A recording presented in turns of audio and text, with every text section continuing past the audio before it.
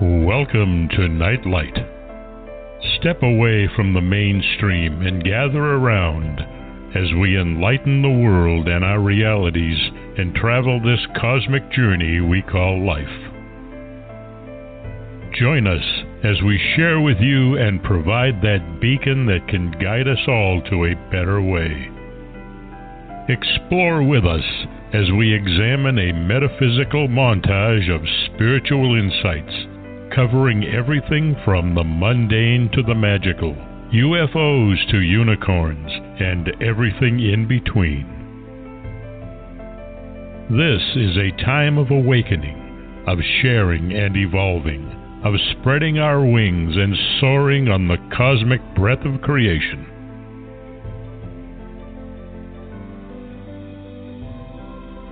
Come and join with other light-minded spirits as we weave our lights together to seek understanding, enlightenment, and, with a little luck, some wisdom.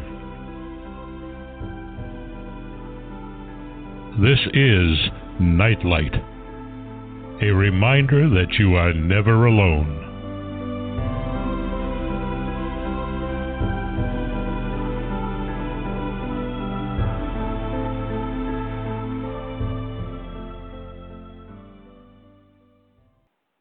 Welcome, everybody, to Nightlight. We very greatly appreciate you sharing your time with us. We so know how much it is valued, both by you and by us, and we try to bring you some really fabulous people, and of course, Mark is doing just exactly that tonight. I want to first thank Ken Quiethawk for all of the work that he has done and for his wonderful intro that he's provided us with. And also all of the work that he's done in honoring the Native American storyteller traditions. Check him out on the internet. He is an amazing man, and it's something that everybody should be aware of. Mark has tonight a favorite of ours, a lady who has written on so many different, eclectic, strange and unusual topics, and she always brings wisdom, humor, insight, and a little bit of a spiritual twist all over the place as well. So, want to get on with this, Mark. I you and Dr. Rita are both favorites of mine, so I'm looking forward to tonight's show. Oh, I am too. Yeah. I got scared there for right at the beginning. Was like, hoping we're trying to get even hiccup with me. About a couple weeks ago with the 10 minutes gap of the really fun discussion with Sherry that no one else heard. But okay, so I'll fix it up before I put it wasn't. up. Yeah. No. Okay. We did have a hiccup.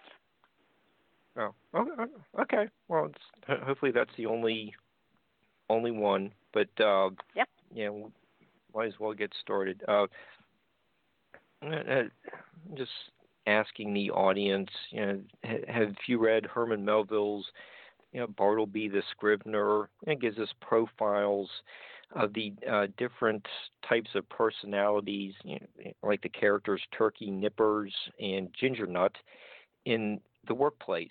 Are there very obvious personality traits with our coworkers or bosses?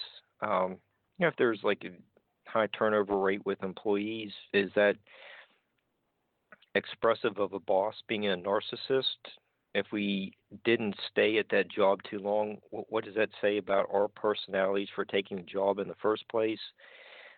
Should we have picked up on something? Do we find the same traits within our families, friends, and schools? Our guest is Dr. Rita Louise, who is returning to Nightlight to discuss her new publication, The Dysfunctional Dance of the Empath and Narcissist. Dr. Rita earned her doctorate in natural health counseling.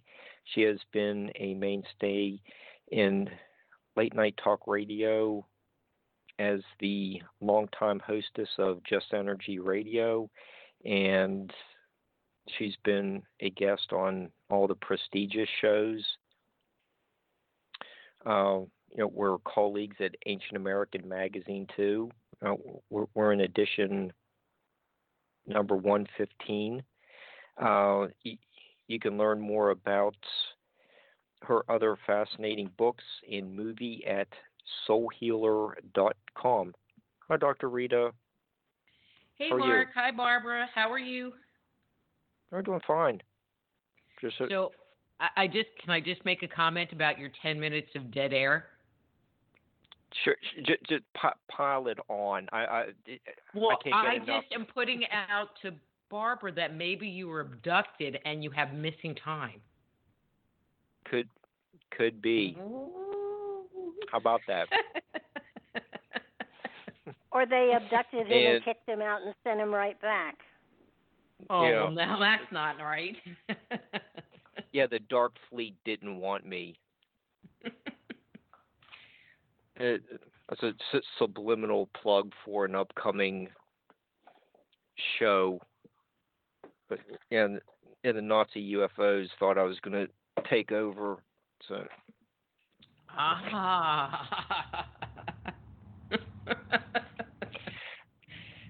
Okay, so this kind of sounds like we're just going to forget talking about the book and just make fun of me for the next 2 hours. I was just trying to cover your back. It's like he couldn't help it. He was abducted. Oh, thank you, Dr. Rita. I got your back.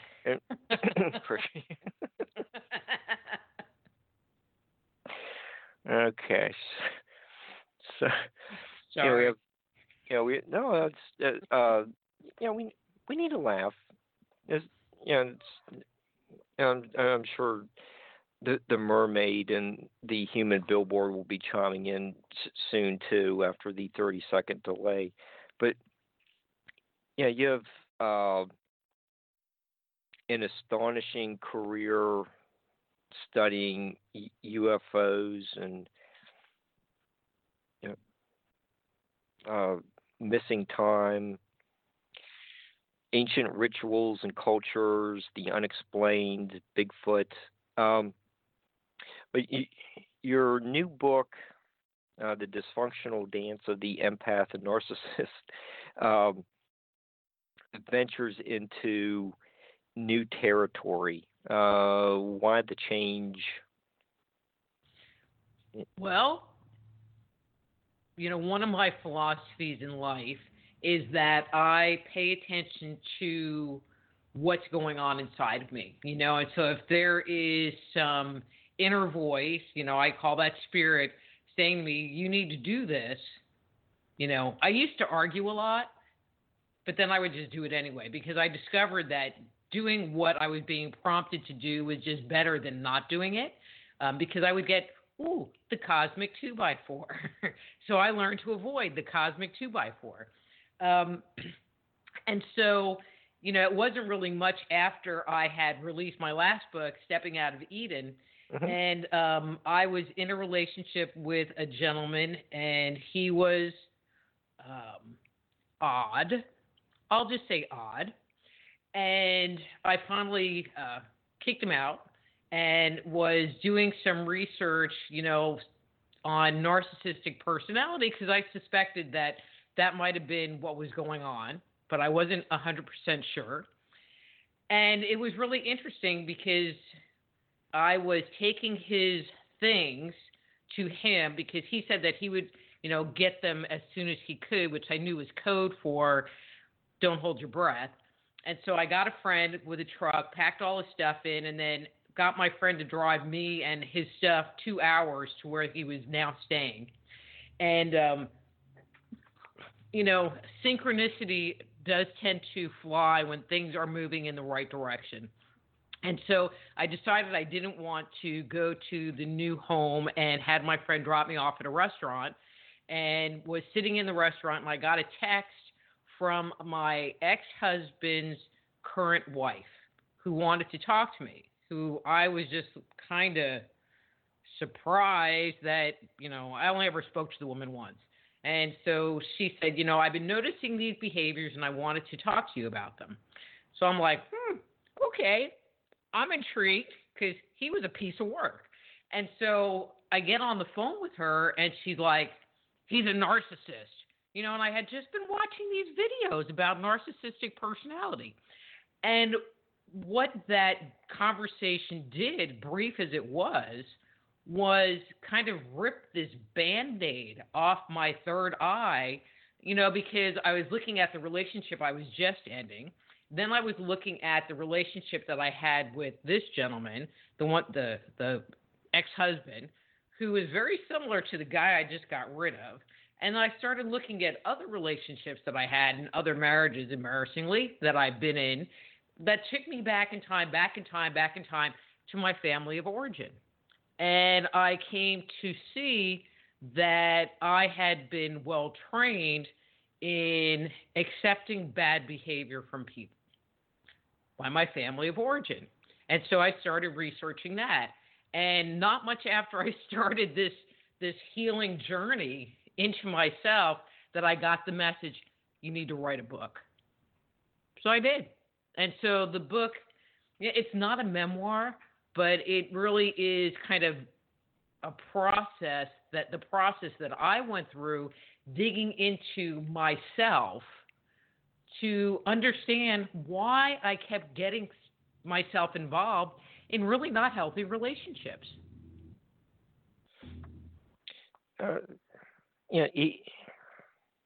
Even the doctor needs help from time to time. Ministers get sick. Doctor has medical problems as well. So you had this hit a speed bump.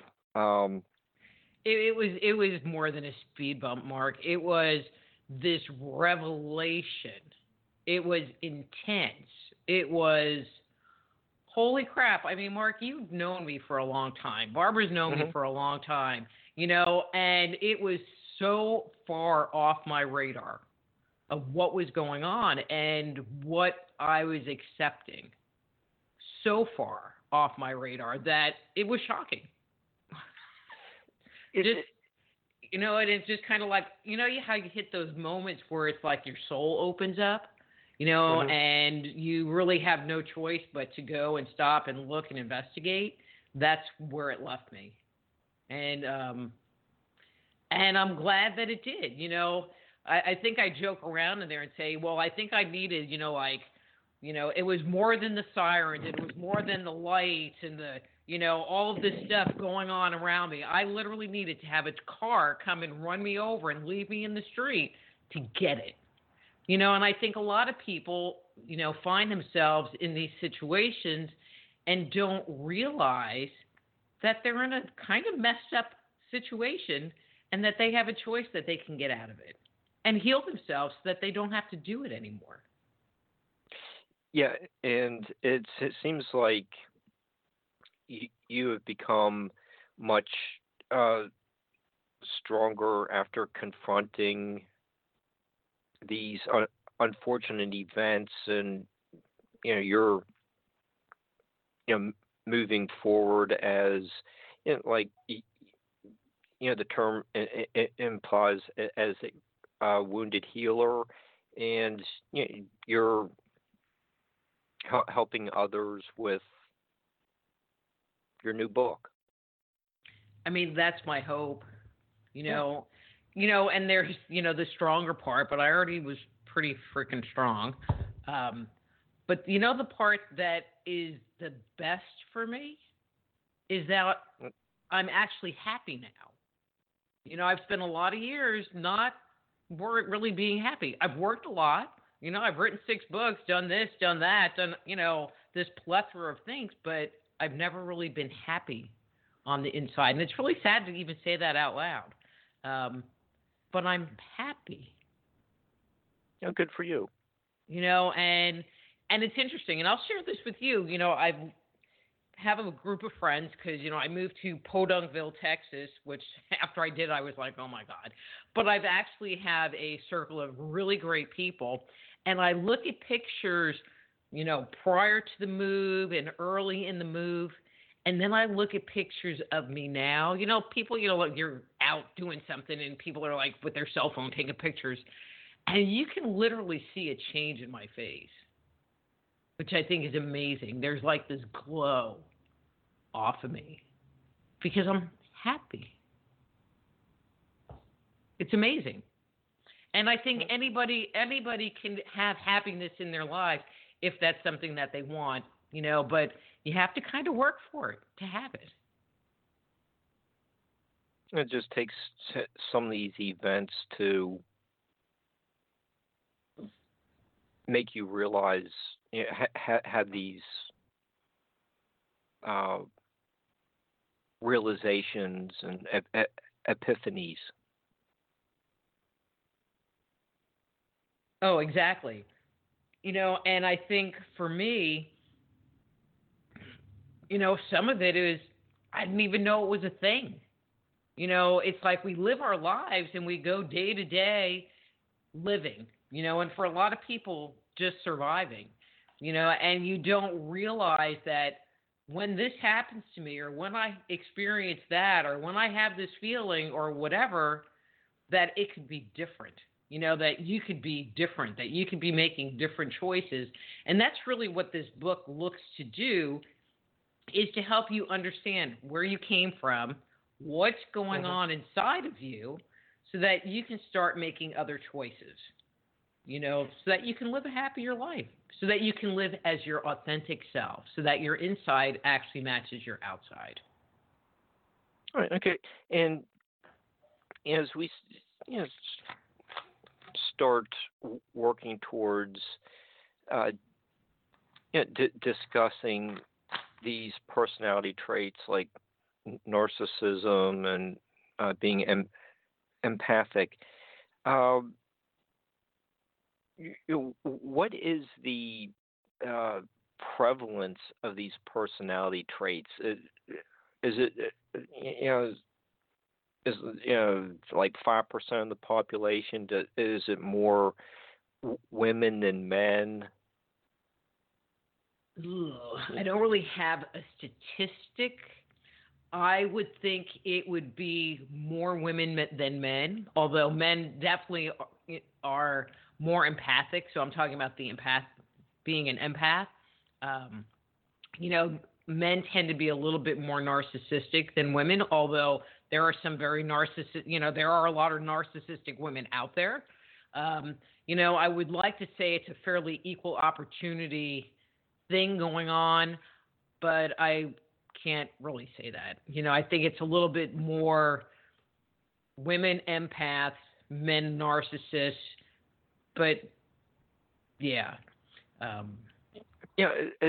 I was doing some prep just a couple hours ago, saw this one post about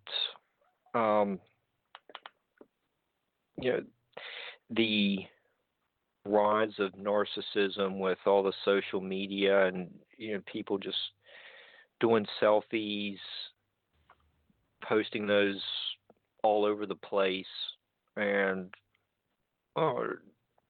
there's a need to be seen as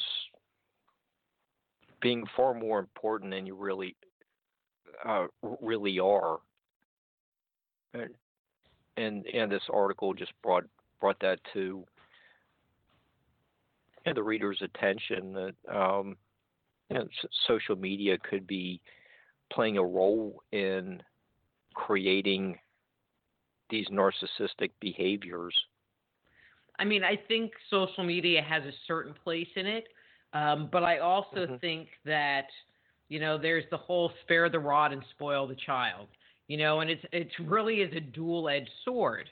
If you spare the rod and spoil the child, we find that more and more where parents are not disciplining their children. And I don't mean hitting them, but having there be consequences for their behavior.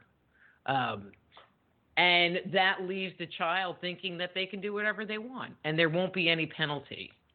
You know, when my boys were young, the younger one decided one night to climb out of his bedroom window, and I don't know, it was like 2 o'clock in the morning. We got a call from the police because him and his friends were supposedly having a sleepover at our house, which wasn't happening because there was no sleepover happening.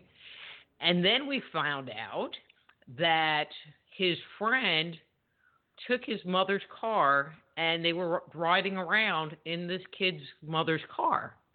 Well, they were all like 15 and none of them even had a permit. And so my kid, you know, he lost his bedroom door. He was grounded for 3 months. I mean, he had consequences. His friend, his parents did nothing. They said, well, if you wanted to drive the car, you should have said something and we could have got you a permit. And so he learned nothing, you know, and his parents put no consequence on the behavior, you know, and so, you know, but again, it's a little bit of a dual-edged sword because if you apply too many consequences or don't pay attention and there isn't a balance between expectations and nurturing, you know, you can grow up with kids that are screwed up and, they might become empaths or narcissists too, you know, so it's, you know, it's a pretty slippery slope in either case, you know, and I think it's parenting plays a very major role, you know, because if a parent can't be there for their child, then maybe they shouldn't, and I hate saying this out loud, but I'm just going to say it because, you know, you all know me, then maybe they shouldn't be a parent. You know, maybe they should think about that whole part, that if they're not going to be there and support and take care of and nurture their children, then their children are going to have issues down the road. Yeah, and yeah, that was a nice segue into my next question. Is use the phrase, you know, spare the rod, and gave us the story of the stealing the car. Parent, you do go through various types of parenting skills, like being really authoritarian, and you know there are all these rules and the sub rules, and you know a child could do nothing right with that many rules. And it's like the helicopter parents, and the uninvolved parents, which very frequently leads to neglect. They might be having chemical dependency problems. What are some of these traits that parenting traits that go to form these types of personalities? As far as the parents are concerned? The different types of parenting skill, just outright abusive skills, because abuse does affect both personality.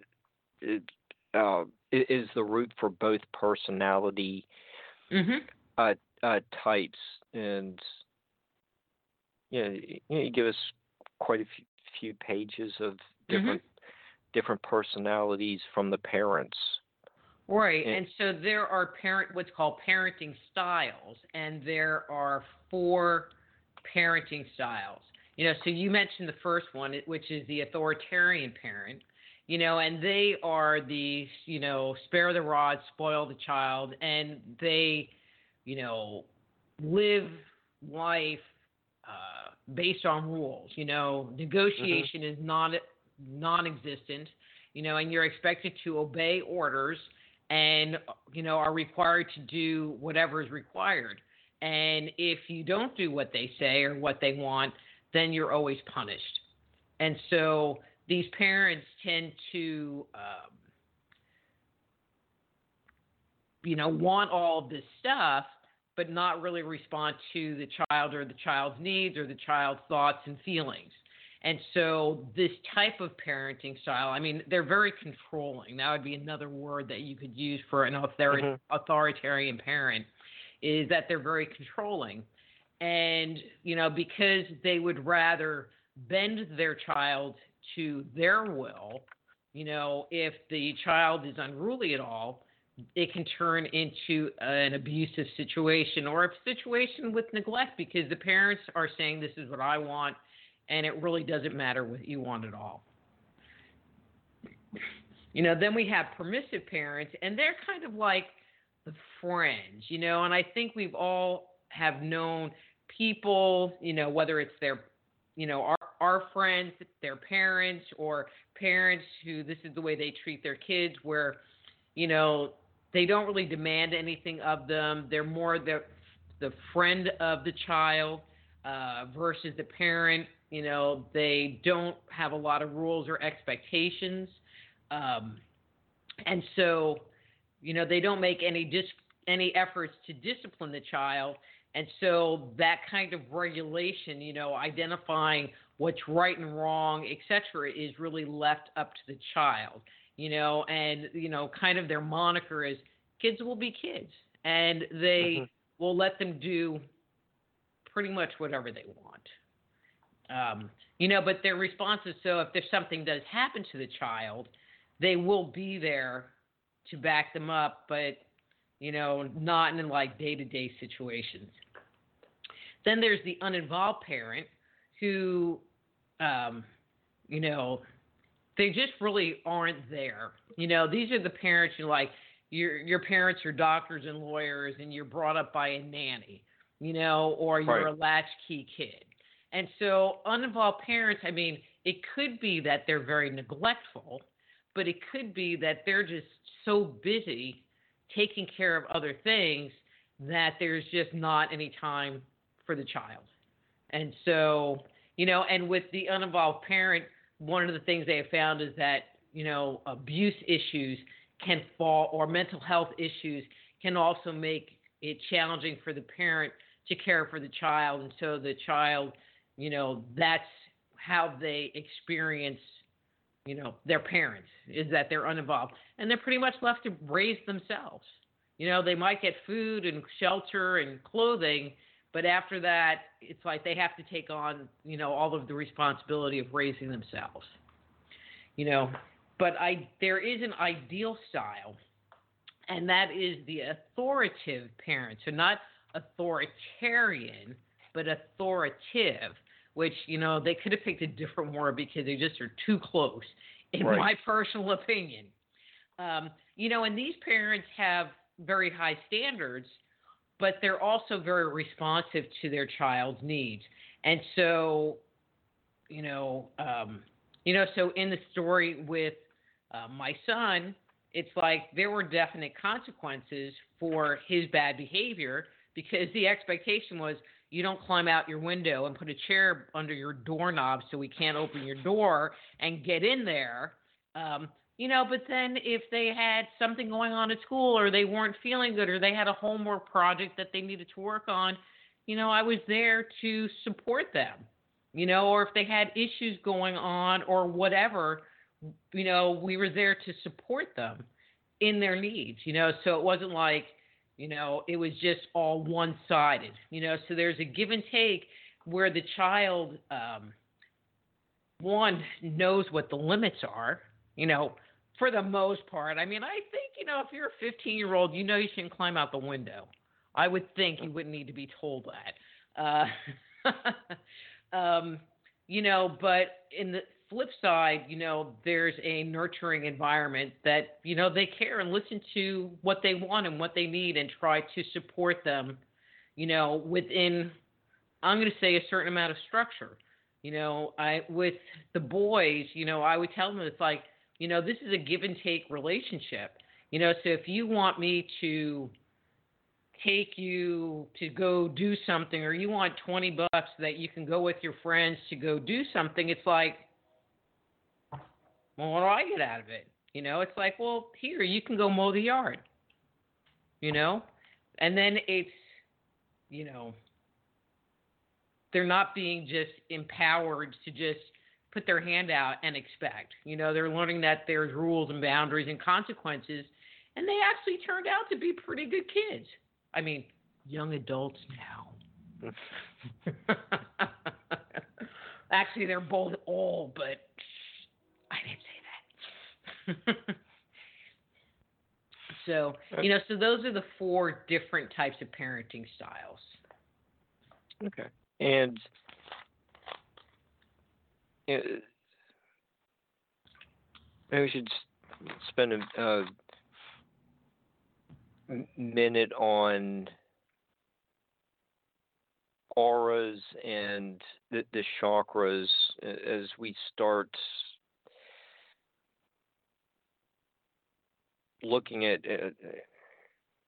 the way things are supposed to be, finding the balance and where they start going out of whack, and at the end, we just tie it all together about with the hopefully we'll at the end of this 2 hours we'll all be able to align our chakras and yeah. And it was, and we could say it was a healing show. So, let's talk a little bit about what we should be aiming for with the 7 chakras. Okay. So, trying to think of how to frame this. So I think I'll just start very beginner. So there's our physical body that we're all aware of. And then there is what's called our subtle body. And our subtle body is made up of a number of component parts, which include the aura, or the energy field around the body, and the chakras, the energy centers that run up and down the spine. And so one of the reasons why I bring this up in the book is because when we are upset, when we are triggered, when we are unhappy, I mean, there's a whole list. One of the things that happens is that we get knocked out of what I call, or a number of people call, the present moment, where we're not here, where we're not in the present. And I think we all can recognize that when we go to a park and sit out in nature and we can just feel the world around us, and we're not thinking about work, and we're not worrying about what to make for dinner. We just are. We just are being. But most of us don't live in that space. Most of us, are worrying about something, or thinking about something, or planning something, or, we're not in the moment. We're not in the present. And so I bring up the auric chakras and energy movement because in order to really understand what's going on inside of us, especially when we get triggered, because we're talking about what's going on inside of us and what keeps us from being happy, you can get a deeper understanding, in my opinion, by looking at it from a subtle energy perspective.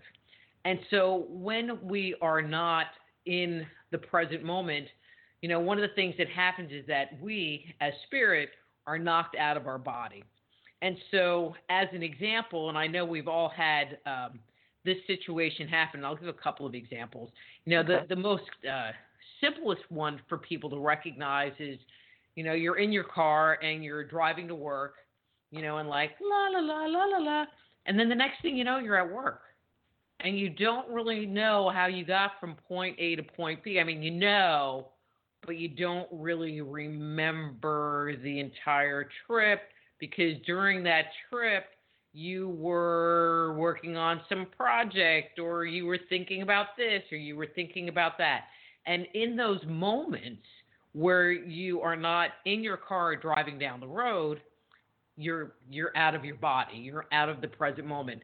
And when that happens, it interferes with the flow of subtle energy through the physical body and through the subtle bodies, which makes it so that we can't really ground. It makes it so that if something is bothering us, it can really, trigger us and activate and become much more intense. And so later on in the book or throughout the book, I talk about how when things happen to us, how it affects the subtle body. And then in the end, there's a whole chapter just on energy medicine where it delves into what you can do, to heal yourself on subtle energy levels, including learning how to ground your body, techniques for getting in the present moment to help correct this imbalance, because when we're out of our body, when we're not in the present moment, it's kind of like we have trained ourselves to not be there. And so by practicing paying attention and grounding and being in the moment, we can retrain ourselves because we don't have to be there. We don't have to be that way. But we never really were taught how to not do that. So. Okay. Oh, this is all very, very important to lay down the foundations of, the healing process. So when we start talking about these personality types, like the empathic and narcissistic personalities, what are some of the primary characteristics of these of their behaviors? Okay. So I will start with the empath. Okay. And I just want to put out a little clarification is that being an empath is different, or it's a different level of having empathy.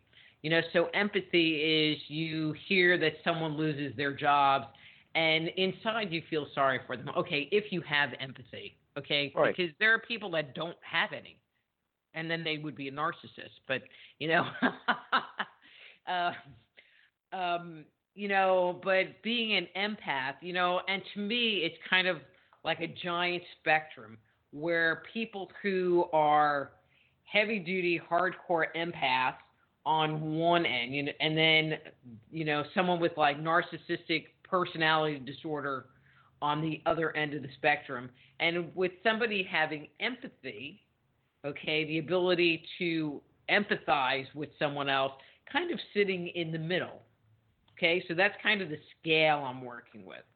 And so we're talking about everybody to the left side of the scale becoming more this way the further they travel down. Okay, so people that are empaths tend to be very highly sensitive. And so obviously the further down the spectrum you are, the more sensitive you are going to be in your surroundings. So I joke around. Because one of the things that happens is that empaths, they can sense what's going on around them. They can feel the energy of what's going on around them. My joke is, how many people have gone to Walmart, or gone to a concert or some very crowded venue, and after about an hour, it's like, I gotta get out. All right, for me, Walmart, about 15 minutes. It's a fact, and it's interesting, because the word I use is I get overloaded, and I'll just use me as an example.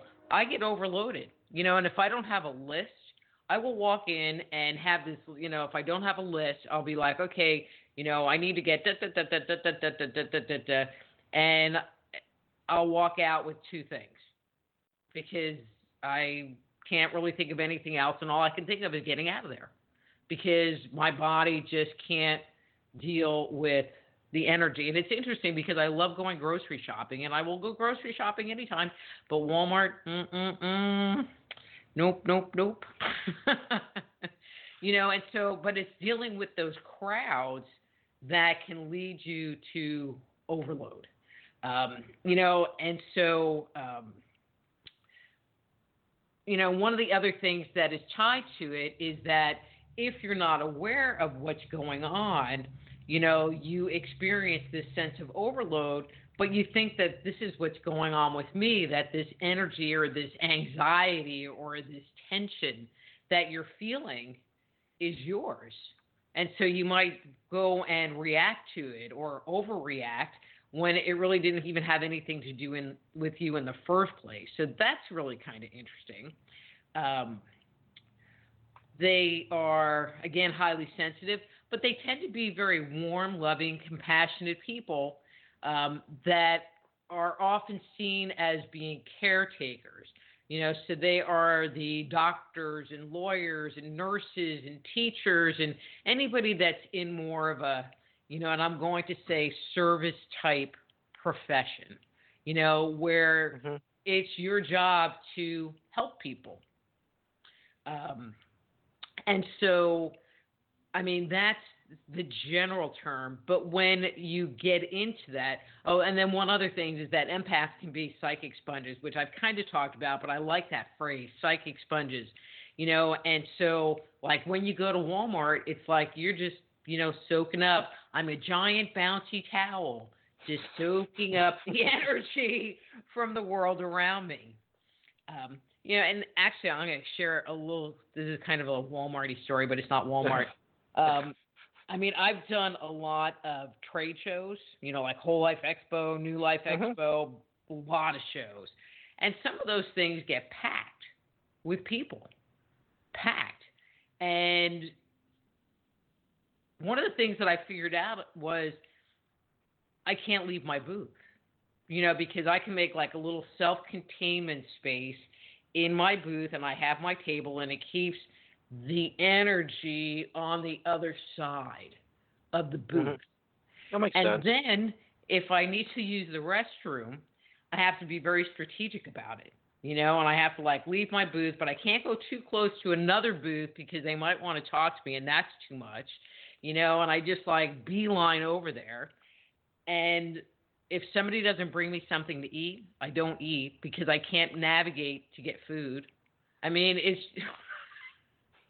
it really is very interesting, but in the same breath, a lot of people say it's a blessing and a curse. So, that's kind of the curse part where sometimes you have a hard time navigating, but the blessing part is that you can tap into other people's feelings and their emotional space. And it's one of the things that makes really good psychics be really good psychics is because they're able to tap into that energy. Because if you couldn't do that, you couldn't do that work at all. Okay. But some people, because of their upbringing, okay, so I believe that individuals who are empaths, especially highly sensitive empaths, usually come from a toxic household. And I say that because while they were growing up, they learned that they had to put their little spidey senses out in order to feel and detect what was going on inside the house. And so dad came home, and dad's an alcoholic, and now I need to like be more aware and, be on my best behavior or do whatever I need to do. And, or there might be a look that gets passed across the kitchen table and there's not anything said, but inside you can feel that the vibe changed and now I have to respond to it in a different way. And so depending on what happened, there might be a lot of inner wounding that happens, which can activate some negative core beliefs. And so for empaths, the most common, or there's two, is kind of this idea of like worthlessness or defectiveness, where you just feel like you don't have any value, or you're too fat, or you're stupid, or you don't matter. I mean, there's a litany of things that you could think negatively about yourself. But then the other one is something that's called people pleasing, where they will go and use all of their time and energy to take care of other people. And with that, they are what I call a wounded empath, because it's not necessarily coming from a healthy place. It's not coming from a place of, well, I'm helping you because I'm choosing to help you. It's more, I'm helping you because if I don't help you, there'll be a negative consequence, or you won't love me, or blah, blah, blah, whatever that is. And so you do it to the point where, you're not taking care of yourself at all. So that's the people pleaser, which tends to be more tied to the empath. Okay, any empath questions before I move on to the narcissist part? Yeah, I think you clearly defined the empathic behaviors. Let's get into the narcissist's traits. Okay. So, in my personal opinion, narcissists tend to be the energy vampires of the planet. And I think most people listening to this show know what an energy vampire is.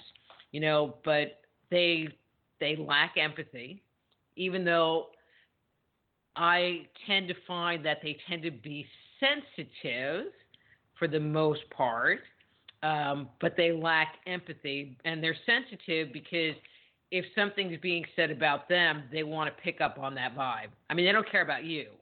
They just care about what you might say about them or the vibe you're giving them. But they can be very charming on the outside, and you think that they're the nicest person on the planet. But what people have found is that, this is a false front. So they might be very nice on the outside, Mr. Lewis is the kindest, nicest man, and this is like with the church crowd. And then he goes home and beats his kid. And so there you can have this that big discrepancy. Say that again? You have those kinds of behaviors throughout the society. Look at some of the stuff that goes on in churches, like you just mentioned. There are other ones that are quiet and self-deprecating, and they have the ultimate pity party.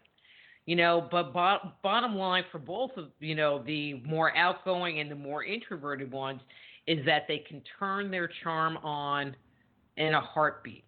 So if they want something from you, they will nuzzle up next to you and be your bestie friend until you don't have anything they want anymore, and they will drop you like a cold potato. Boom. And so they tend to be master manipulators.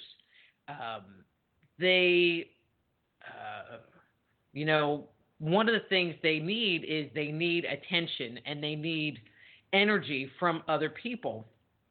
And so they feel like it's other people to provide them with praise and admiration. They feel like other people should meet their needs, although they're not interested in meeting any of your needs. And if their needs aren't being met, then again, they'll get rid of you. And one of the things, the more intensely narcissistic you can become, they will actually create situations in which they can be mean to you, and say mean things to you, do mean things to you, because they're still getting attention, even though it's negative attention. And that includes you sitting there thinking about them and worrying about them all the time, which takes you out of the present moment and out of your body, which means you're not grounded. Because their goal is to control your energy, and to suck energy off of you. I was talking earlier about the people-pleasing core belief that empaths have, where narcissists, they also might have inner wounding of, have big self-worth issues, have that same kind of thing going on where they don't value themselves. But for them, they're based more on an entitlement core belief. So we started the show off talking about, entitlement, and because they believe that they're better than everybody else, and what they say is smarter than everybody else, and if you have anything to say that's to the contrary, they're going to let you know upfront and personal that that's not the case. And so it's just a very interesting characteristic, and I can't say that everyone on the planet that there is anybody that has not met someone who's narcissistic. They're the people that will sit there and talk your ear off and just be like, and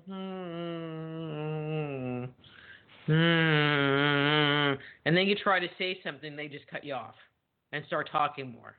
So it's not really even a conversation. It's just a blah, blah, blah, blah, blah, Dr. Rita. blah, blah, blah, blah.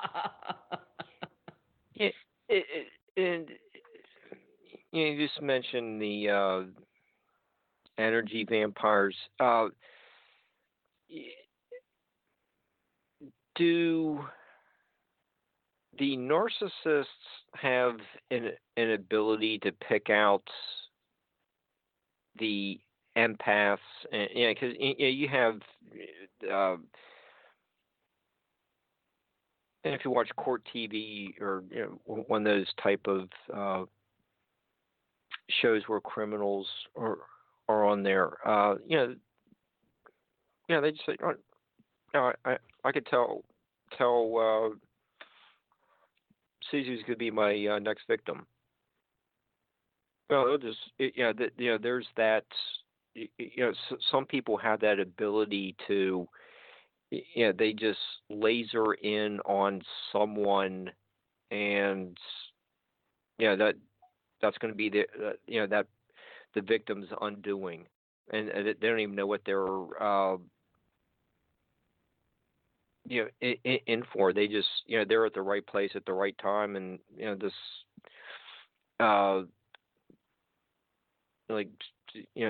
serial killers there. Mm-hmm. Do you have almost like the same thing with the narcissist, the like energy vampire, being able to see that a certain empath is going to be their next victim? Because it's what you draw us into in your book, and then get us out of it is it does seem like there is a war going on between these two personality types. Mm-hmm. So, couple of comments. I mean, as I said earlier, I think that most narcissists are pretty sensitive, because they many times grew up in a war zone just like the empaths, so there is a certain amount of sensitivity that they come in with. And this is my belief, I'll say belief, at this time, okay? And it's subject to change, but this is kind of where I'm at today, is that people that are narcissistic aren't intentionally trying to hurt people. There isn't this underlying, I'm going to do this to screw them up. Okay? Now, if you're a psychopath, which also has huge narcissistic tendencies as part of that, then you don't care. And those people, those are your serial killers, where they intentionally try to do that. There's this woman, Lisa Romano, who has a bunch of videos on YouTube talking about empaths and narcissists and relationships. And I think this was her comment, was that it's not that empaths. All right, hang on. I have to think about this.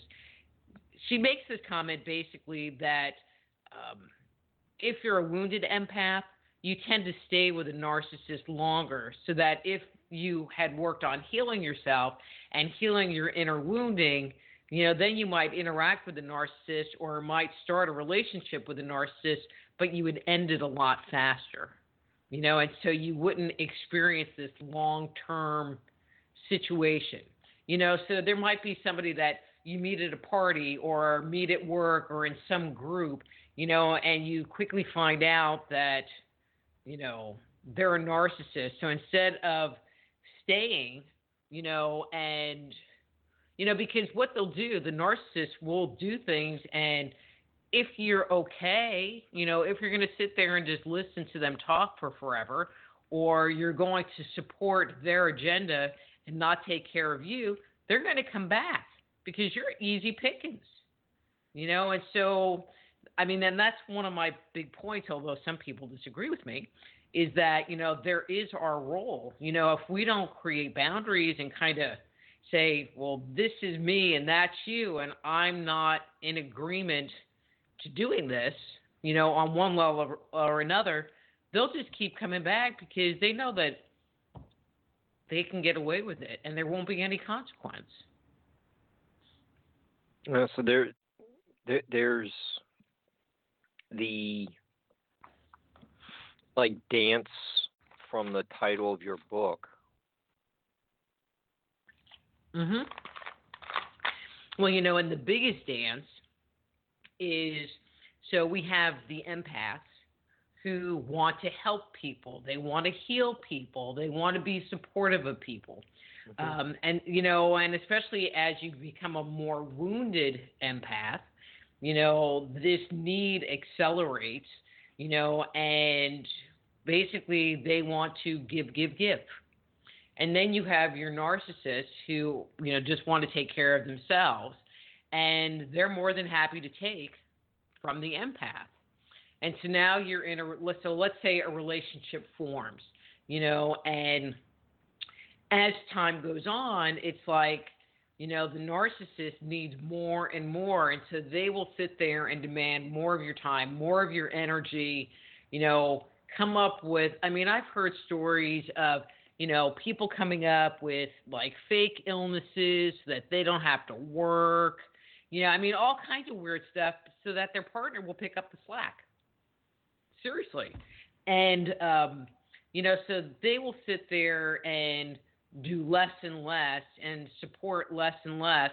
But the empath, because they need to have things feel, they feel it. And so if they feel that their partner is hurting, or there's something going on inside of them, they want to fix it. They don't want to feel this emotional and energetic discord in the air, and they would rather fix what's going on than have that experience within them. And so they'll keep stepping up to the plate. And so the narcissist just keeps dumping more on their plate, and the empath will just keep picking it up until it goes from a relationship that might have been, and I'm kind of joking here, 50-50, to something that's like 90-10, where the narcissist really isn't doing anything, and the empath is doing everything. And it's with a smile. Yeah, and it's interesting. If there's a marriage with these opposing personality traits, there what you bring up in your book is that both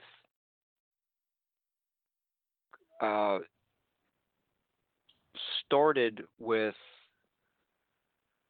some type of abuse or trauma, but it was like the coping mechanisms are what created the end result personality. So it's actually, there's a very common ground in the way the people dealt with the abuse is how they grew up later in life. Can you explain that in a little bit more detail, please? Sure. And I think that this is really important, actually. So as I mentioned earlier, both empaths and narcissists had, for the most part, toxic upbringings. Whether their parents were too permissive or too controlling.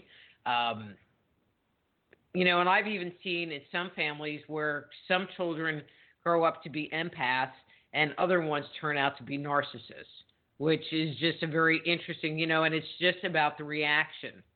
And so individuals who turn out to be empaths, in my opinion, looking at it from a very subtle energy perspective, is that they've never lost hope. They're experiencing this trauma in their life, but there's always this last glimmer of hope that if I work harder, if I do this better, if I try more, if I blah, blah, blah, then they'll love me. Then they'll give me their attention, whatever that is. And that dynamic moves them forward in life with hope.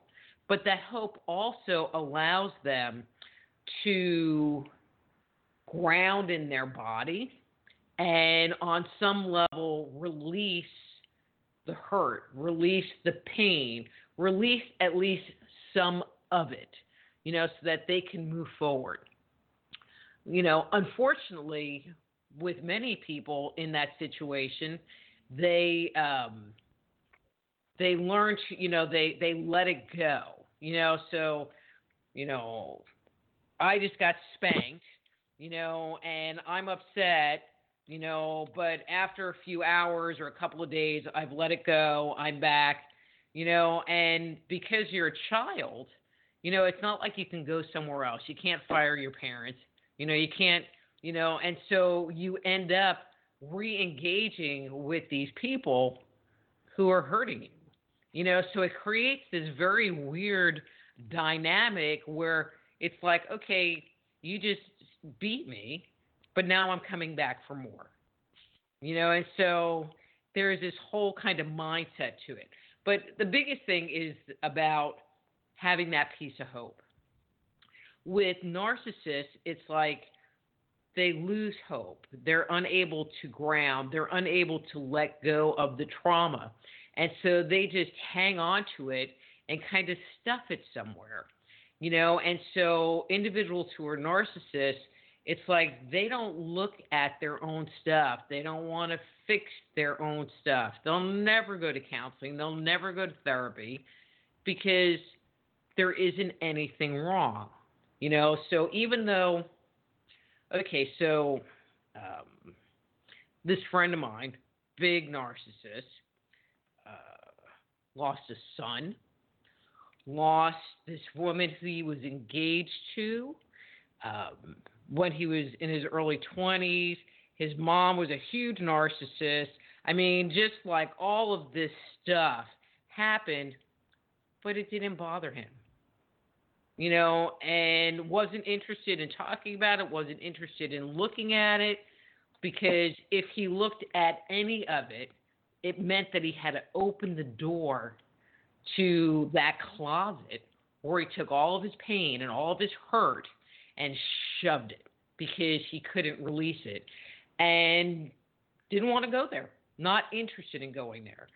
So most narcissists won't go there, And so you rarely see a narcissist go for therapy. They would obviously never read a book like this because there isn't anything wrong with them.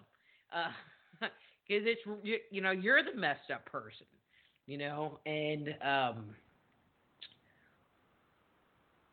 and it's just kind of sad, actually, But the reality is that they never can grow. They're really just stuck in an emotional pattern, and they just learn better ways of saving face and putting a mask over the top of it so that you can't see the wounded child inside. And, since you do bring up the energy vampires,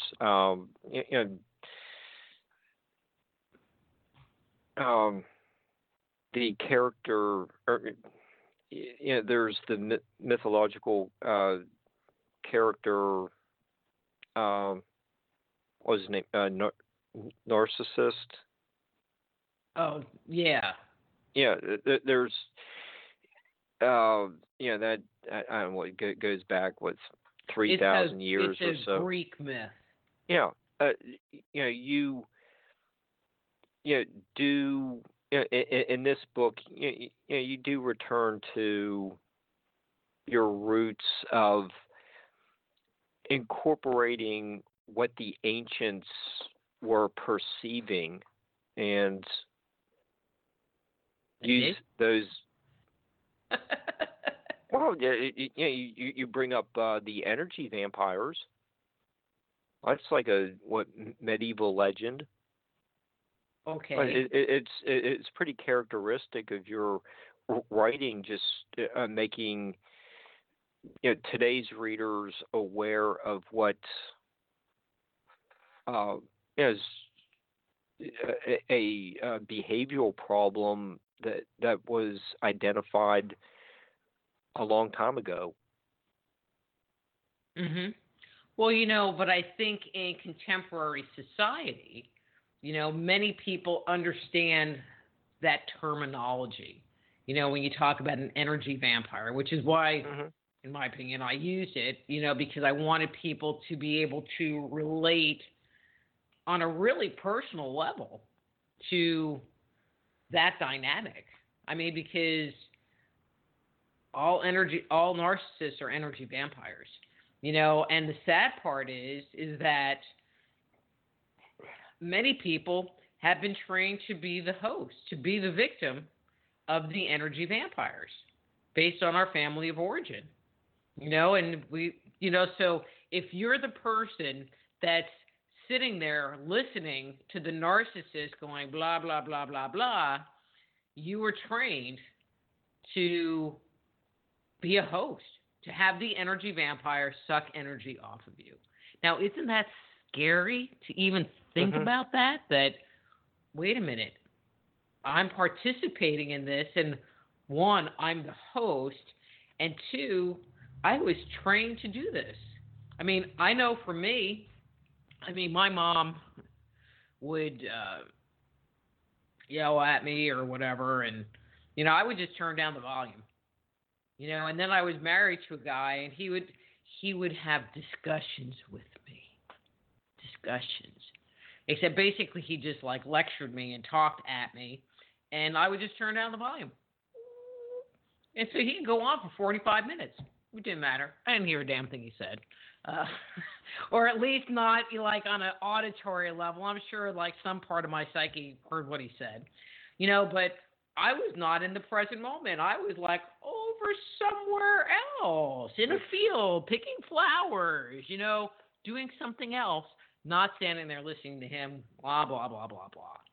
And now I realize it's wow, I'm a great host, Mark. All right, not for anybody else, because I don't do that anymore, but in my past. But you are. Thanks. I'm trying to give it up for Lent. And actually, Mark, really no. There is having a conversation with someone, and even though we all have our moments where we just kind of go off and, talk for entirely too long. But to just sit there and inside I'm going, I wish this person would shut up. It's different. There's a difference between listening to someone who's long-winded but interesting and someone who is long-winded and on the inside I'm going, I wish they would shut up. See the difference? Well, I don't want you to shut up because I think. Are you trying to say I'm long-winded? Well, that doesn't. You provide a thorough answer. I know, I'm just teasing. But I think it is our internal intention, where before I would just sit there and roll my eyes and, again, turn down the volume, right. And now I say, well, I got an appointment coming up or whatever, and I, stop it. I get it to stop because I don't want to participate anymore, and so it's just a very different thing. So they might get like a little nibble, but, not 45 minutes to an hour of my time and energy. I had a girlfriend, and I won't mention her name, but I had a girlfriend, and she would literally call me at 8 o'clock in the morning. See, this is how my evaluation when that Band-Aid was ripped off. I'm sitting there looking at all these people, and I'm like, holy crap. She would literally call me at 8 o'clock in the morning, okay? Not every day, but a lot of days. And I'd ask her, or no, I would mistakenly ask her, how are you doing? Huge mistake, because then it was, well, my period started and I have cramps and blah, blah, blah, blah, blah, blah, blah, blah. Literally for like an hour till I finally was just like, I got to go, And so she dated this guy, and I love this guy to death. He goes, oh, yeah, she does that to me. He goes, I put the phone down, and I go and I wash the dishes, and then I come and pick the phone back up and go, uh-huh. Really? Okay. And then I put the phone down and I go fold laundry. I mean, he literally told me he did that because she didn't really care whether you were listening or paying attention or part of the conversation. She was just going to talk at you. And I'm like, wow, she really was a giant energy vampire. Put the phone down and did dishes. I was like, oh my God, I love you. I started doing that after that. Yeah, maybe not dishes, but yeah, we're looking for guests like that too. But there, with one of the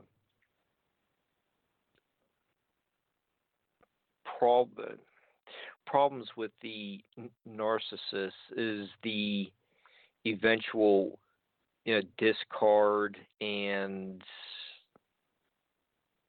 but they will keep coming back around to check on you, doing the hoovering.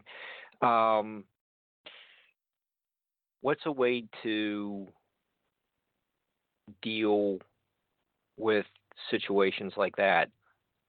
Well, I think, maybe creating a little context for that statement, okay. And maybe you might need to remind me of where we're going with that question. So narcissists have a very definite gameplay, so definite that I was shocked that there's even like vocabulary that is tied to their behavior patterns. I mean, and it's very consistent, and it really doesn't matter who it is. They do the exact thing over and over again. So, and I'm going to talk about this more in an intimate relationship, but this could happen in any relationship, just maybe not as intense. So the first part of the relationship, they want to get you enticed, and so they'll want to talk to you all the time, and they make you feel good. And, if it's somebody that you're interested in, you're led to believe that they're really into you, and there's something going on, and that they want to be with you. I don't know how, and so, they kind of get you thinking about them, and especially if you're an empath, it's like they get in your space, and now you're thinking about them a lot, and, but and that's called love bombing, and then tied to that is something called future faking. And the future faking, is just kind of like a mind F.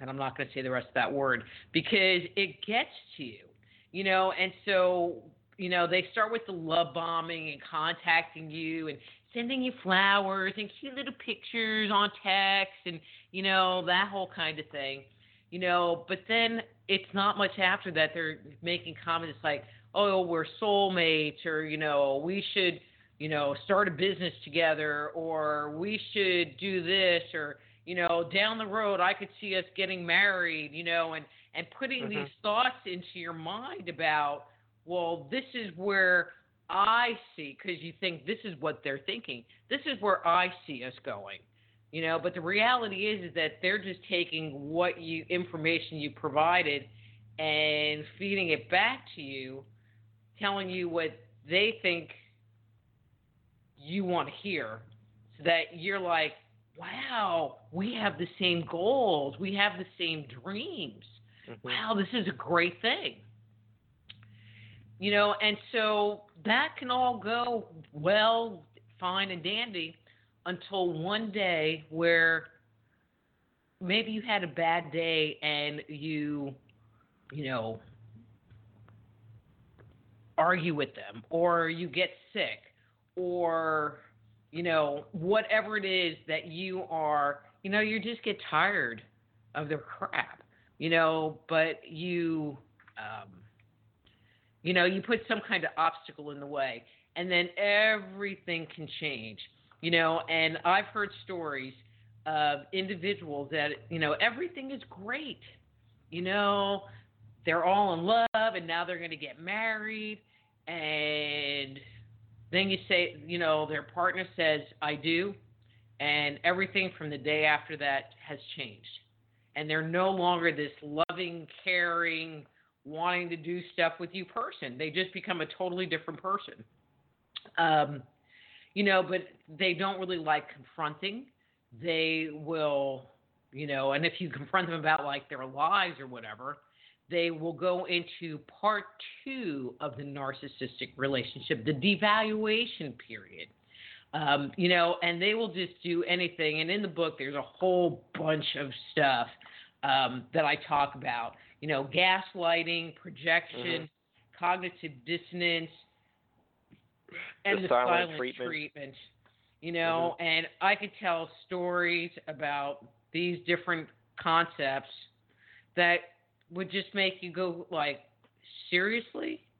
Like crazy making weird stuff. Weird. That makes you go, somebody actually did that? Yes, it does happen. And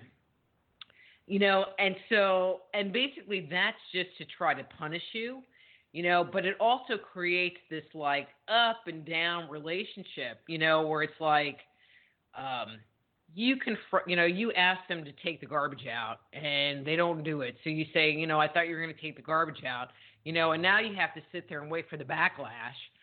Well, now you're questioning their judgment and, blah, blah, blah. And so they might go into one of these, modalities, where they basically can treat you like crap, in their own way. And then, then you get sick of it and, they will go and then be nice to you, which is kind of part of part 3, which is the discard phase, where basically it's like, you start confronting them more about what's going on, and you start to realize that maybe they're not the person that they seem to be in the first place, and that's when things, can get really crazy because you're like, okay, I'm done. I can't do this anymore. And then they'll turn around and be like, oh, but I love you and I'll go to therapy and we can go to counseling and I'll do this and I'll do that in the hope of sucking you back in. But they're not really ever going to change, and so there's a number of things that they do in this third stage, which is just crazy making in and of itself, so if you're in a relationship, whether it's friendship or, an intimate relationship where they seem to just be a fine weather friend, that's the right phrase, right? You have to really ask the question, are they really a narcissist? And if you sit there and try to escape and break away from what's going on and they need something, that's usually where it comes out the most. It's like if they don't need you, you won't hear from them. But if they need you, they will come with all smiles and kumbayas and be like, oh, I love you. And, how come we haven't seen you? And, and making you think like, oh, well, maybe it was me. Maybe I took what happened or their lack of concern the wrong way. And so you start questioning yourself, but really it's just a big fat lie because narcissists lie. Ooh, big time lie. Okay, so with that said, I can move back to your question about what do you do after. Okay, so, if you can go and just, turn and run, that would be my best suggestion, especially if they are pretty significantly narcissistic, because they will try to suck you in and suck you in and suck you in with the hope, because remember, empaths have hope. They've lived their life based on hope, and so they will tap into those feelings with the hope that things are going to change. And so sometimes if you're in a relationship with a narcissist, it can take a number of times of taking them back, and I'm kind of putting that in quotes, but taking them back before you get to the place where you're not going to do that anymore, because you recognize that they're not really going to change ever. Which is just sad, again.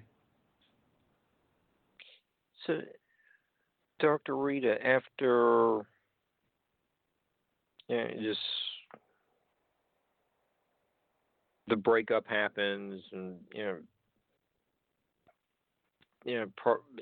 probably be best to delete them from social media. Definitely. Because of what was going on earlier in the relationship. So, physiologically, we're not immune to what happens. And so when we're in a period of trauma, when there's some drama going on in your life with these individuals, it can activate the stress response in your body. And, and then you were like, okay, I'm done. I can't do this anymore. I got to,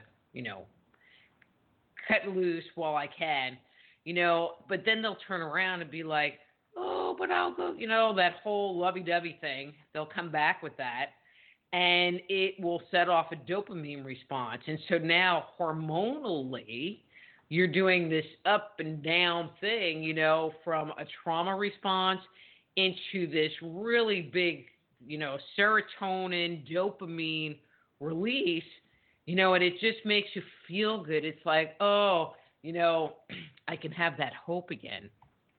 And so when you split up with a narcissist, you can experience something that's called trauma bonding.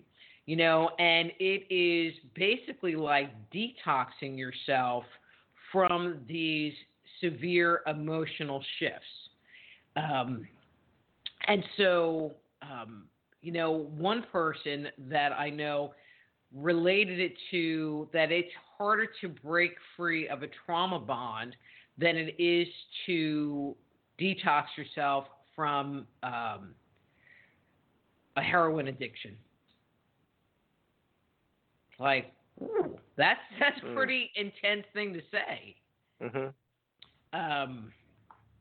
And so, so every time, so if you keep them on your social media, if you, don't block their number on your phone or, block their email, whatever that is, it's like every time they send you a text, even if it's just like a cute little huggy bear picture, one, they just want you to engage, so if you respond, now you've just given them a fix. But when they send it to you in the first place, you've just gotten it fixed. And it puts you back into that cycle of hormones. And so one of the best things to do is to just cut those ties completely, because it makes it so that you can begin to start emotionally regulating yourself better.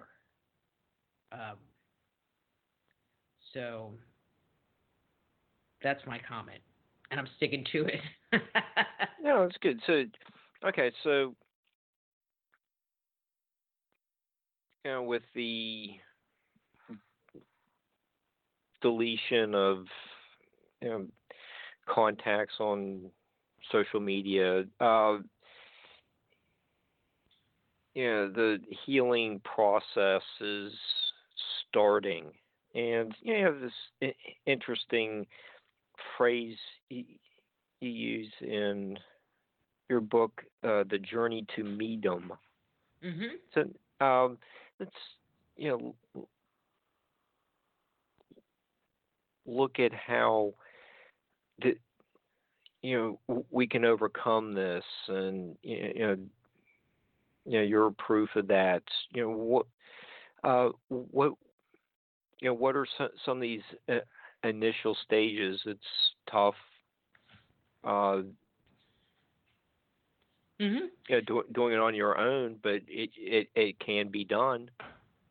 Well, and I think the first thing is for the people, and I got into this kind of whole little bit of a fight on Facebook the other day about this.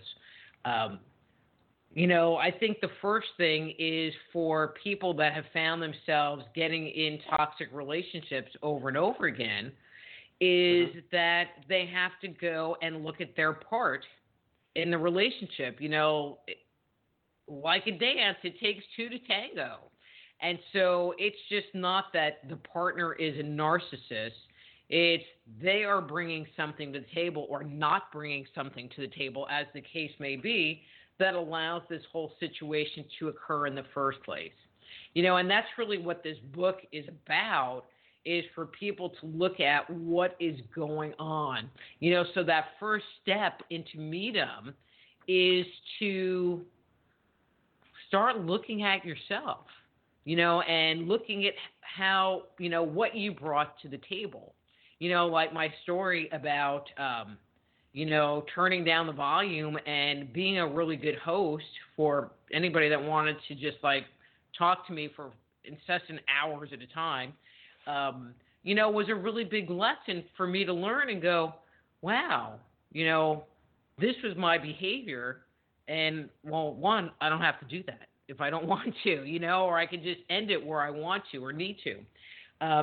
So it's where are you and what's going on inside of me that is allowing this to happen, and where do I have deficits within myself that need healing, and I'm not saying that, just because you're an empath and you've had crappy relationships that you suck, because, well, then I would have to say I suck. And even though, for a really long time I did think I sucked, even though like I had all this stuff, you have to start changing it. But one of the things that I have seen is that people, so there's identifying your part in the whole dynamic. One of the other pieces that seems very prevalent is that individuals who enter into abusive relationships tend to not love themselves, they tend to not value themselves. And so they will allow things to happen that someone that has healthier feelings of self-worth, healthier feelings of self-esteem would never let happen in the first place. And so learning to love yourself, is a really important thing.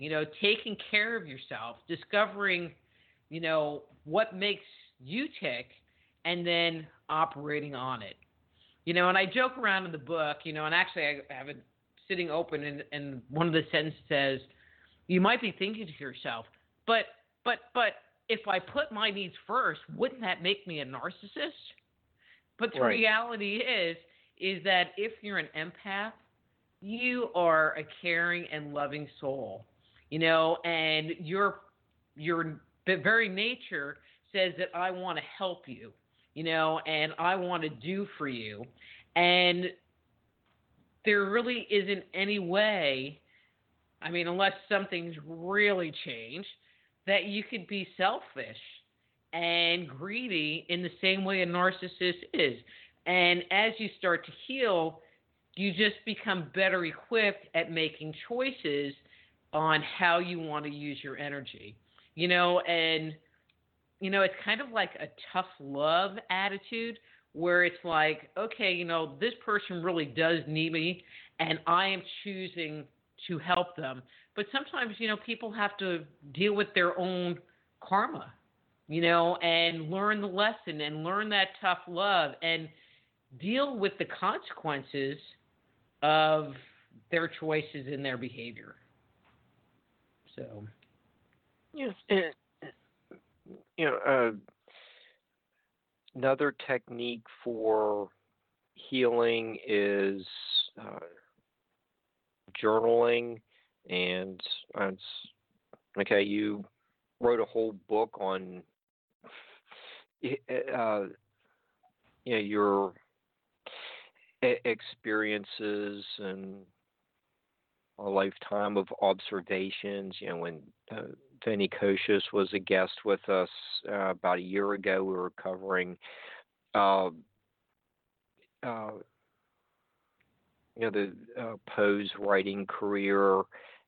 That's one of those almost like best examples of someone using literature to work out their hurt, and Charles Dickens did that too. A lot of it's just based on that. When his family was in the Marshalsea prison, he had to go to the blacking factory and paste the labels on bottles, and turn his money in to try to get his parents out of the debtor's prison. So you have another long history of people using journals or art to for therapy. Mm-hmm. Well, and the thing that I like about journaling, which is, but actually art would fall into the same category. One of the things that I think really helps to understand, and so earlier we were talking about, not being in the present moment, not going, well, right. What do I want now? What do I need now? Which would be a very loving act, taking care of what I want or what I need. But many of us aren't in that place. And so journaling can help us to get to that place or to find that place. It is a very meditative practice, and you can use it to just, sit and write, but you can use it also to ask yourself questions and explore what's going on inside of you, because you can sit there and think about something, but it has been shown, and if you've done journaling, you would totally agree with me, that you can start accessing unconscious thoughts and unconscious beliefs by actually putting pen to paper. There are some people that journal on the computer. I can't get into it. I think that there is something that happens while you are actually writing longhand. But the same thing with, doing art. It is a focused practice. There's something that's called mindfulness.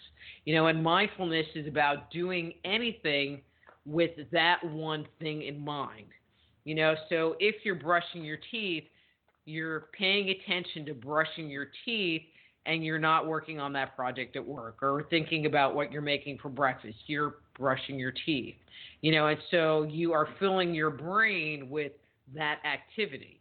So when you're journaling, you're writing. And so it's kind of hard to be thinking about what you're going to be making for dinner if you are trying to ask yourself, why do I choose to allow people to just talk to me for hours on end? And you know what I mean? You can't do both at the same time. And kind of the same with art. But there's pretty much anything that we do if we get into the focus. Going to the gym, another great place to find that mindful practice. For me, some of the things that I enjoy, other than journaling is, and don't laugh, Mark, I like raking leaves, sweeping, anything where there's this like motion, I don't know what it is about it. I hate vacuum cleaners, but I will sweep your house. Won't vacuum it. Hate vacuuming. Raking leaves. You're glad to visit next October. Okay. And, when I was married and was bringing up the boys, it was like, man, if I got pissed off, the house was getting cleaned. I'd go and clean bathtubs and scrub sinks and wash floors. But the reality was that I was in a focused state of mind doing these activities and burning off energy at the same time. I was in a mindful practice, and then when it was done, I'd feel a whole lot better and I wouldn't be mad and blah, blah, blah. What I didn't realize, and then it just lined me up to take some more the next day. I learned that lesson. Instead of just kicking the jerk out of the house, yeah. The things you learn, if you only learned them when you were 15, life would just be so much easier. But probably when you're 15, you're not really ready to hear those things to make the changes that need to happen. You just mentioned meditation. There are breathing techniques that you have in your book. You're stressing that these are ways to control the mind, and that brings us back to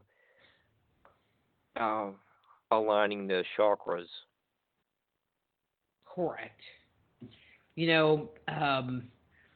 Controlling the mind is one way. Doing energy work on yourself, grounding, deprogramming, which is, I'm not even going to get into that because it's a little bit of an advanced concept. But by the time you get to that part in the book, you'd understand what I was talking about. But any kind of energy medicine technique is based on the premise intention, intention, intention. Lynn McTaggart, who wrote the Intention Experiment, she did these experiments, and I think they were her experiments where they had healers come and work with HIV patients, or maybe it wasn't her experiment, but there was an experiment done, and it was in her book. And what they found was that changes occurred, all right, it didn't matter what modality the practitioner used, so whether it was Reiki or shamanic healing or therapeutic touch, it didn't matter the modality. Where they found changes happening was with the level of intention and concentration that the practitioner brought to the table. And so even energy medicine, is also a mindful practice, except it's a very healing directed mindful practice. One of the things that I talk about in the book, which I think is really cool, is, kind of in this area, is about clearing your house, getting rid of the bad mojo in your environment. Because if you've just broken up with someone or kicked them out, or it doesn't really matter, if they've been to your house and have hung around there for any length of time, or if they're an online friend, there's going to be some of their energy around, So I talk about, I like to use the term ritual purification, which is a term used by indigenous cultures, which means basically things you can do to get rid of bad mojo. And so I talk about using smoke, as in smudging, to clear your environment. I talk about using water to clear your environment. But these tools are maybe not the water, but you can smudge your computer and, use the intention of smudge clearing your Facebook page. And, the applications really are endless, and it's just a matter of inspiration, calling you to apply some of these techniques to any area of your life that you might be compelled to do. How's that? Because many of these things, there aren't necessarily hard and fast rules. And so you might read one person's book and they tell you to do this, and you read another person's book, and it's kind of similar, but they tell you to do something else, and it's because there aren't any hard or fast rules. And so the way for you to move forward is in the direction that you are being inspired to do, and in the way that you are being led to move forward. So if meditating is something that you're being drawn to do, then that should be your way to work on the healing, or maybe it's journaling, or maybe it's saying a mantra. There isn't a right or wrong way in creating that healing space for yourself, other than paying attention to what's going on inside and loving yourself. Those are the two most important parts, and the rest is just, more technique to help you get there.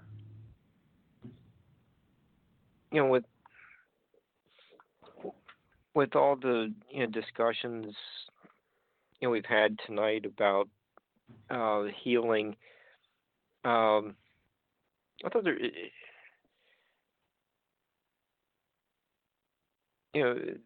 people become a better person after going through this. The journey to medium. You talk about having more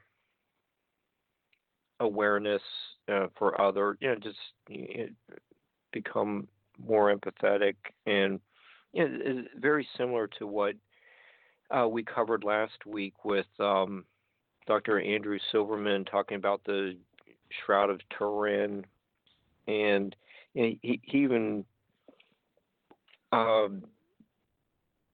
wrote, during near-death experiences, people often experience everything that they have done to others as being done to them. It seems to me that what the man of the shroud was advocating was to extend that deep empathy into our daily lives, such that we might truly love our neighbor as ourself. Mm-hmm. And you just brought, your the points that you bring up are a nice tie-in with our show from last week. Mm-hmm. Cool. what was I going to say?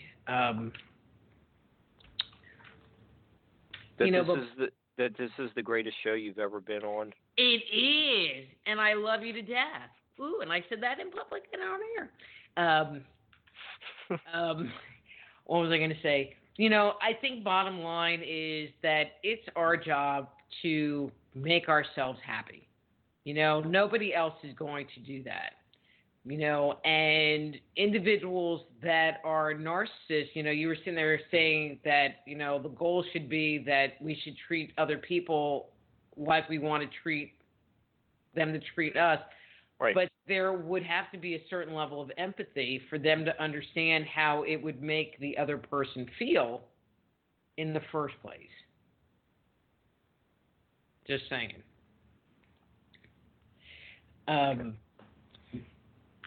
But I think that's bottom line is, if we look to make ourselves happy, and look to love ourselves, then there's, we tend to be more willing to step up to the plate and do things that maybe were more uncomfortable, and it kind of changes our attitude toward doing things. I had a client and we were talking about weight loss. And I said, but you're addressing weight loss from, it's like a punishment. I'm not eating or, changing my eating because it's a punishment, and I have to go to the gym. I said, well, what if you just kind of change the spin on it? And every time I don't eat the entire bag of Oreo cookies, I'm loving myself, and every time I go to the gym, I'm doing something to support me and my happiness, because my goal is I want to lose weight. That's my goal. That's what's going to make me happy, and so instead of beating yourself up for lacking, pat yourself on the back for every single thing you do in support of your goal. I mean, it really just shifts the energy a lot. I think it's points like that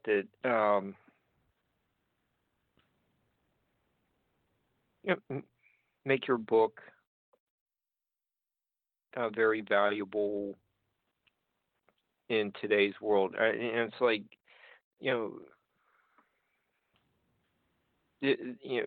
I think there is more awareness about abuse treatment and PTSD. When I was 10, there really wasn't stuff for kids. Is mainly for the veterans returning from Vietnam, and the technique, the breathing techniques you mentioned, and aligning your chakras, meditating, all that is very much needed in today's world. Well, thank you. I mean, I think that, you have to start somewhere. In order to make these changes, you have to start somewhere. And, and wanting to change these things can bring up a lot of fear in people, about, well, if I do this, if I tell them this, if I say no, what's the reaction going to be? And in making changes to love yourself, because loving myself might look something like, so-and-so asked you to come pick them up and take them to the supermarket, but you were up till 3 o'clock in the morning because you have a sick cat and you really just want to stay in bed and sleep because you were up till 3 o'clock in the morning taking a sick cat, and you're taking care of a sick cat, and you're tired and you're worried about your cat. Loving yourself is being able to say no to that friend. And if that friend decides they want to dump you because you said no, that you're okay with that consequence, because it's more important for you to love yourself than give up of yourself to take care of somebody else. And I don't mean that like in every single situation, but in situations where, it is the more loving thing to do, where you just back out and take care of yourself. Because if you're an empath, you probably really never learned how to take care of yourself. And you probably, were taught, indirectly that it's more important to take care of everybody around you. The people pleaser. Yes, sir. And there's a lot of them out there. So, we're approaching, unfortunately, only 10 minutes left. Do you have any upcoming appearances you want to promote? I have all kinds of stuff going on. I mean, in the next couple of months, I have a bunch of different interviews that I'm not going to go into. I am going to be doing a book signing here in Marshall, Texas, on March 7th. I will be at the, I don't remember the name of the event. I want to call it like the Kick Your Butts Up in the Butt Expo. Of course, it doesn't come up on that thing very quick. Also in Texas. But I'll be posting, I'm pretty good about posting stuff on Facebook for people to take a look at. And so if people want to kind of keep up with what's going on with me, like different interviews I'm going to be doing, I'm working on doing a book tour, so like the next city I'm working on the next cities are Dallas, Houston, Corpus Christi, Biloxi, Mississippi. Wow. Is that Mississippi? Yeah. Okay, so that area somewhere, and Little Rock, Arkansas. So that's kind of like the next stop in book signings, although I'm not quite sure. I just am starting that process because the book just released. So it's, kind of a process. So if anybody listening is in an area that would be interested in having me come do a presentation, or you have an event, or would like to help organize a book signing, I'd really appreciate an email. Okay, and then get your email from your website? Yeah, the best thing is to just go to soulhealer.com and use the contact form, because then they don't end up in my spam box. Okay. I don't want that. Yeah, me either. And I do have a page on Facebook, Dr. Rita Louise. So there's Rita Louise, but I would do the Dr. Rita Louise because that tends to be a little bit more up to date on events and happenings in the world of Dr. Rita. Okay. And how are things going with Stepping Out of Eden? Well, I really never had much opportunity to do much with that book because I was in a really dysfunctional relationship, and then ended up starting to write this book. And so it's there. If anybody's interested in my other work, obviously they can go to my webpage, soulhealer.com. This new book and all of my other books are available, on Amazon, Barnes & Noble, blah, blah, blah, blah, blah. And this book, Mark, is actually available in the ebook form right off up front. So that was a very cool development that happened with this title. So that's exciting. Okay. Well, we had a great discussion about your Stepping Out of Eden book, and I thought it was really neat material in there about all of the rituals today are based on what our ancestors were doing long ago. Very, very neat.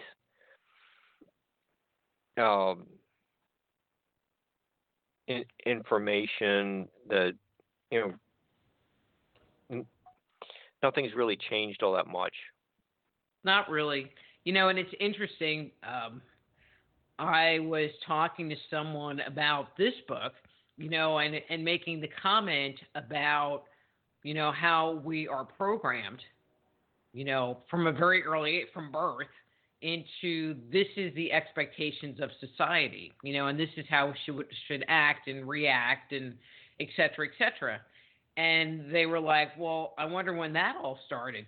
And it's this whole dissertation about the whole stepping out of Eden concept and the development of humanity and society, and so some of the core beliefs that we have and, the dysfunction we have, has probably been with us for thousands and thousands of years. Mm-hmm. It makes you wonder, how far the idea of narcissism goes back, and it just came into my mind. I bet Caesar was a narcissist, and that's why they killed him.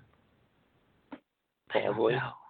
I didn't ever read, Shakespeare, but I would probably think so because they really hated that guy. Yeah, Brutus may have had some issues as well. Might have had two narcissists working together. They were doing their own dance. Mm-hmm. There's a series called Young Sheldon, which is, I guess, is a prequel to Big Bang Theory, which I could never watch. I mean, I've seen 2 episodes, and that's too many. But the Young Sheldon series is actually pretty funny, and now that I live in East Texas, and this is where the series originates, it's even funnier because I know those people. But it's interesting, and if you're not quite sure what an overt narcissist seems like, watch that show because, the character is extremely narcissistic in his behavior, and his parents are very enabling of his behavior. I mean, he's not a bad kid, so it's not like they're enabling bad behavior. Well, bad behavior as in like deviant behavior, but they're enabling bad behavior because he gets his way all the time, and he tends to be very demanding, but he's also brilliant, so it's just very interesting just watching it. I mean, other than it's actually a pretty funny show, in my opinion. Okay. And there's no laugh track. That's huge for me. I can't. And you actually laugh to it. A show's really not good when they have to put a laugh track in to like make you think it's funny when it's not. Like the Brady Bunch and Scooby Doo. We'll talk about that on the next time you're on. Okay. Yeah, we're getting pretty close to the end of the show. I just want to wish everyone a happy Valentine's Day, and Dr. Reed, I love you too. And Barbara, you want to step in and give your benediction? Blessings to all. Yes, absolutely. Dr. Rita, it was always a pleasure to listen to you ramble and share your wisdom in your unique and genuine way. And I love the fact that you use your personal experiences to illustrate it, which always makes it so much more fun. Make sure that everybody check us out. We have a really busy next couple of days coming up. We have a show tomorrow at noon on white spirit animals, and then we have a show on Sunday, and we have a show on Monday and on Tuesday. So we're going to be really cranking here. working very hard to keep you fascinated and to keep you informed. Thank you so much for sharing your time with us. Check us out on our YouTube channel, and if you enjoy your visit there, please make sure to subscribe to us. We greatly appreciate you sharing your time and efforts and sharing your attention with us. It's really cool to have people actually listening and paying attention and growing from what we're sharing. Good night, everybody.